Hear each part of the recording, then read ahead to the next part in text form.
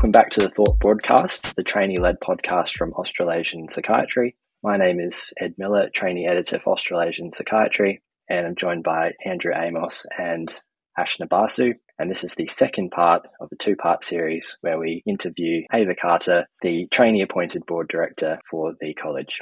Can I ask, had you ever done a role like this before, or did you have any governance quals, or are you going to undertake any of the AICD courses? Oh, that's a great question. As part of the terms of regulation for the position, you have to undertake the AICD course, which I'm actually about to do next week. I've done the 60 to 80 hours of preparation, and I think you've done it yourself, Ashna? Yeah, those like big old binders, yeah. It's enormous. It was very intimidating receiving that package. I felt like I'd gone right back to high school for the ATAR or the OP score in Queensland. But I'm very excited to do the AICD course next week.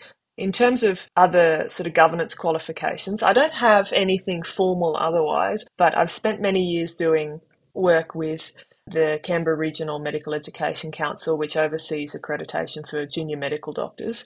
And that probably also has really influenced me in perhaps my decision to nominate for the board director role, because you can see the power of governance and safe implementation of policy for junior doctors in large organisations and hospitals to enable the organisations to do what they want to do, which is work with doctors and train them well. So being a part of the accreditation committee and then the council, which is a ministerial sort of role, has really helped me broaden my experience within healthcare and the larger community.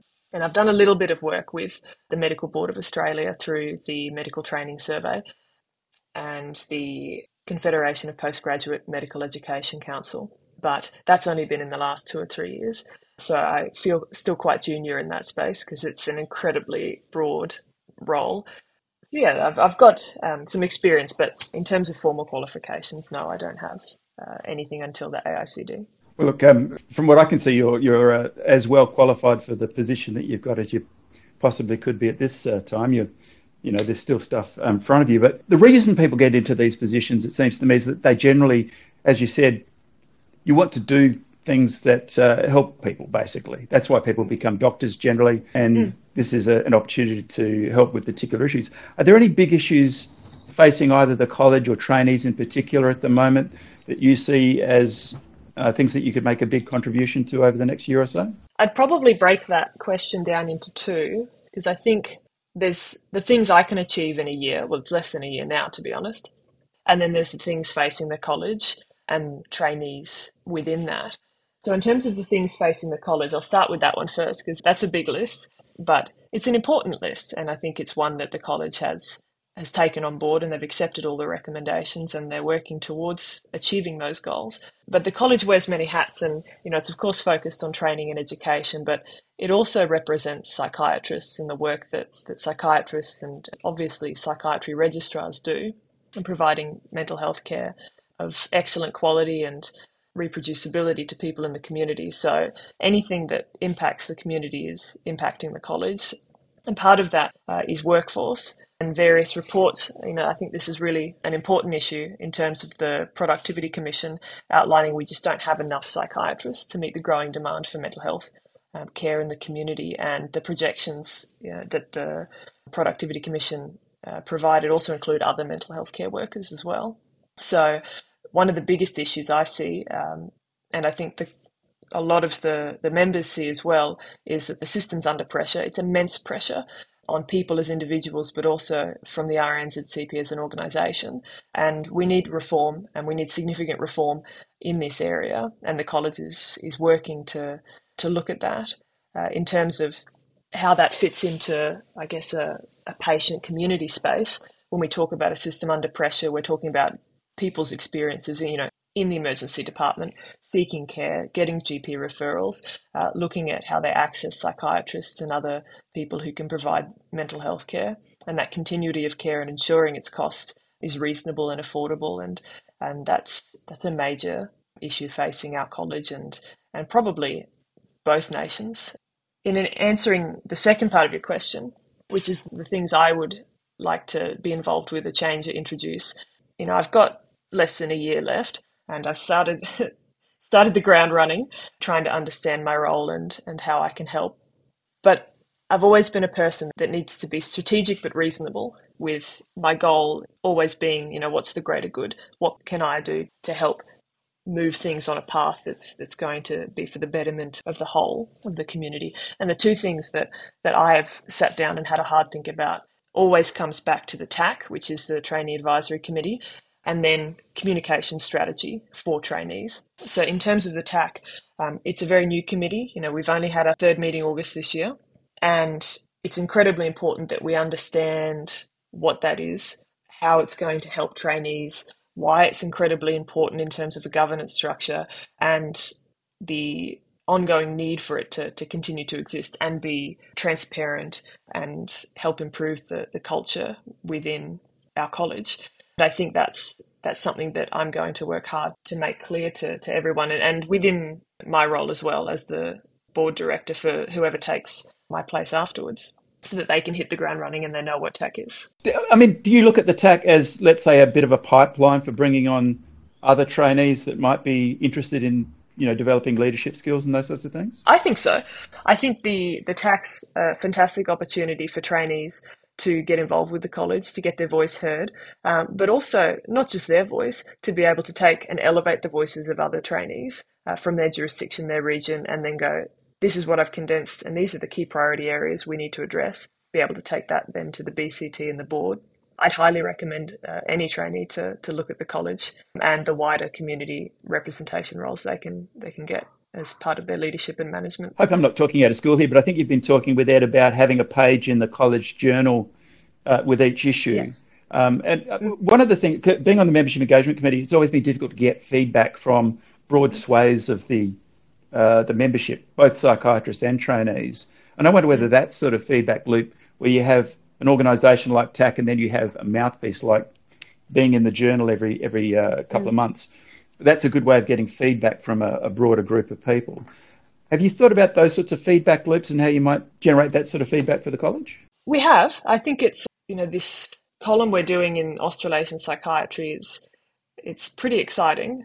It's not something that I've seen done before in terms of other journals, and I think it's really unique, and it's going to bring a bit more transparency to what both my role is, and a little bit more information to trainees who might not always be, necessarily interested in looking at all the emails and the website. So I think it offers a different form of communication. But in terms of... Have you picked out any high impact topics for the first couple? So we're really looking at the TAC. And then the other things we're going to talk about is the other forms of communication in terms of in-train, app development, other online platforms that the college could use longer term to engage with trainees as we're moving in the digital space, which I think is incredibly important. And then also, Indigenous and Maori training, cultural competency and safety, and just highlighting that as a really important area that's often not, for what many reasons, not necessarily on the front line, and I think it needs to be. Yeah, no, indeed. Look, Ashna, I think, is now head of social media for Australasian Psychiatry, so maybe, Ashna, you can be involved in some of those feedback loops. Absolutely. I actually have some more questions, still very much maybe on the tax side of things. But I remember there was a lot of controversy around the tax predecessor, the Trainee Representative Committee, I think it was. And I'd just love to hear about how the TAC has evolved from those concerns, or how this committee is more meaningful than the previous one. Well, I think the TAC evolved because of the AMC recommendations, and I wouldn't say that the TAC is more meaningful than the Trainee Representative Committee, which was the TRC. But I think what the TAC brings is the ability to consolidate the ideas of all these non-college trainee representatives. So you've got everybody from the college, but you've also got all these other voices, which is incredibly important for diversity and transparency and equity for our training, within Australia and New Zealand. So the TAC is able to take all those ideas, bring it to the BCT, which is all our jurisdictional representatives, and then sort of meld that into actionables and deliverables for the board. Does that help answer the question, or have I missed a bit? Yeah. No, I think so. And is the TAC bound to the same non-disclosure obligations that the TRC was? So the I think you're talking about, the deed of undertaking. I just remember that the people that were like, remember when all those trainees resigned? Yeah, that's part of their rationale for resigning was that they felt they couldn't go back to trainees and feed back what they had heard. Can we talk about what you think are, I guess while you're not a representative on the board, you are bringing that trainee voice. What do you think are the things that trainees are most concerned about, or what have people asked you to raise to the board? No, that's a really good question. And it's one that I have to always keep the forefront of my mind as well. Well, I'm probably quite lucky that we're having this podcast after the TAC has met, because I've had direct communication with the people that help me do my job. They're the people that really inform me. But I've had a lot of communication with lots of trainees across Australia and New Zealand over the last few months. And I would say, distilling it down, we've got 4 things that are real priority areas. Obviously, there's things that I want, but those things have to come second to what the majority, what the community wants. And the first one's education, training and assessment. And trainees really want to be involved in that process, and the college wants to be involved in the process of getting the trainees involved. So helping shape how that looks in the future is a key aspect to my role at the moment, and engaging the education committee and working with Nick O'Connor on the board is part of a passion of mine, because I know it's what the trainees want from my role. The second is Indigenous and Maori cultural competency. That has been a really key issue, and making sure that the college is listening to that, which they are, but bringing that voice up and elevating it and making sure it's clear and heard is part of what the trainees want to see, and is also what I'm going to bring moving forwards to the next BCT meeting, and obviously the TAC meetings onwards. And then I think communications is always a tricky topic, isn't it? Because it can come in so many forms, whether it's verbal or online or in social media. But in terms of what the trainees want from it, from the college in particular, is clearer communication in newsletters, that training and newsletter platform, how InTrain works, and discussions about how the digital space is going to look for trainees over the next few years. And it's actually really impressive, the group behind the college, so the digital team, the IT team, the executive managers all involved in this are incredibly passionate about making this work. So we've got an acute plan, and I'm working with a few trainees in particular on how we design that strategic space. And we've got a few acute ideas that I can help get done in the next tenure of my position, but we're also working on a longer term plan, because I think it's important to address acute concerns now.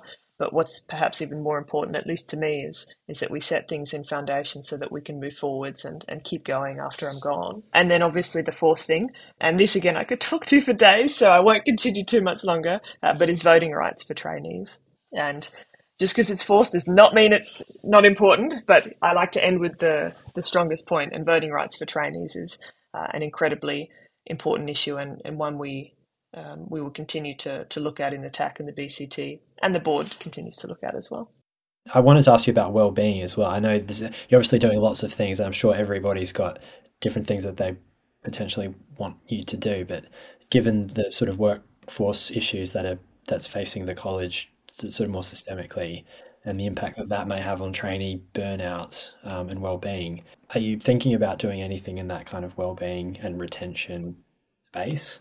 It's a fantastic question, and I didn't have it in the 4 sort of key pillars or priority areas that trainees want from me, because it's a complete pillar on its own, incredibly important area that has so many subheadings to it. But we are working on it, and I'm working with some of the executives and non-executives in the college to really define what well-being sort of looks like for trainees, and trying to figure out where it is that we've gone in the past and where we actually need to go in the future, because the trainee space is changing. The way we train has changed dramatically post-COVID.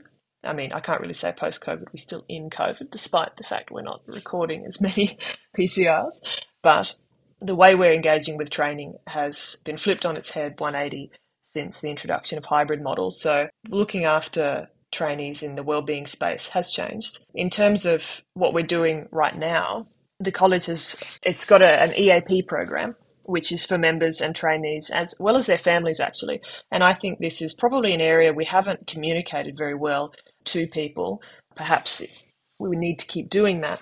But it's a free service, and trainees, members and family members get 4 free sessions on things like burnout, stress at work, bullying and harassment, alcohol, substances, pretty much a nutrition, diet, whatever you need to talk about, you can talk about it. And it's the fact that it's free and funded by the college, I think says something about where the college wants to go in this space. But additionally, and I think this is incredibly important, particularly for people who are worried about transparency, is that the college doesn't get any data at all on who it is or which family member or what state you're in. All they know is that people have used it, and they get the number. So they get the N, but they get nothing else. So it is incredibly confidential. And we've seen when I last spoke to the college about this, it was 11 or 12 members that have accessed it so far. And it's only opened in the last few weeks, about the last month. So for us, I think that's a pretty good uptake. And if we keep talking about it, we keep destigmatizing this area, I think we can do a lot of great work with it as time goes on. Well, Ava, thanks so much for your time coming on and just being so generous with your time and your ideas and your plans for your tenure. So, on behalf of the Thought Broadcast, just like to say thank you again for this opportunity to talk with you. My absolute pleasure. Thank you for having me. Thanks to our producers, David Bill and Nishni Kumar, Shady Dave for our intro music, Sidoni Prentice for our artwork, and of course Australasian Psychiatry for the opportunity.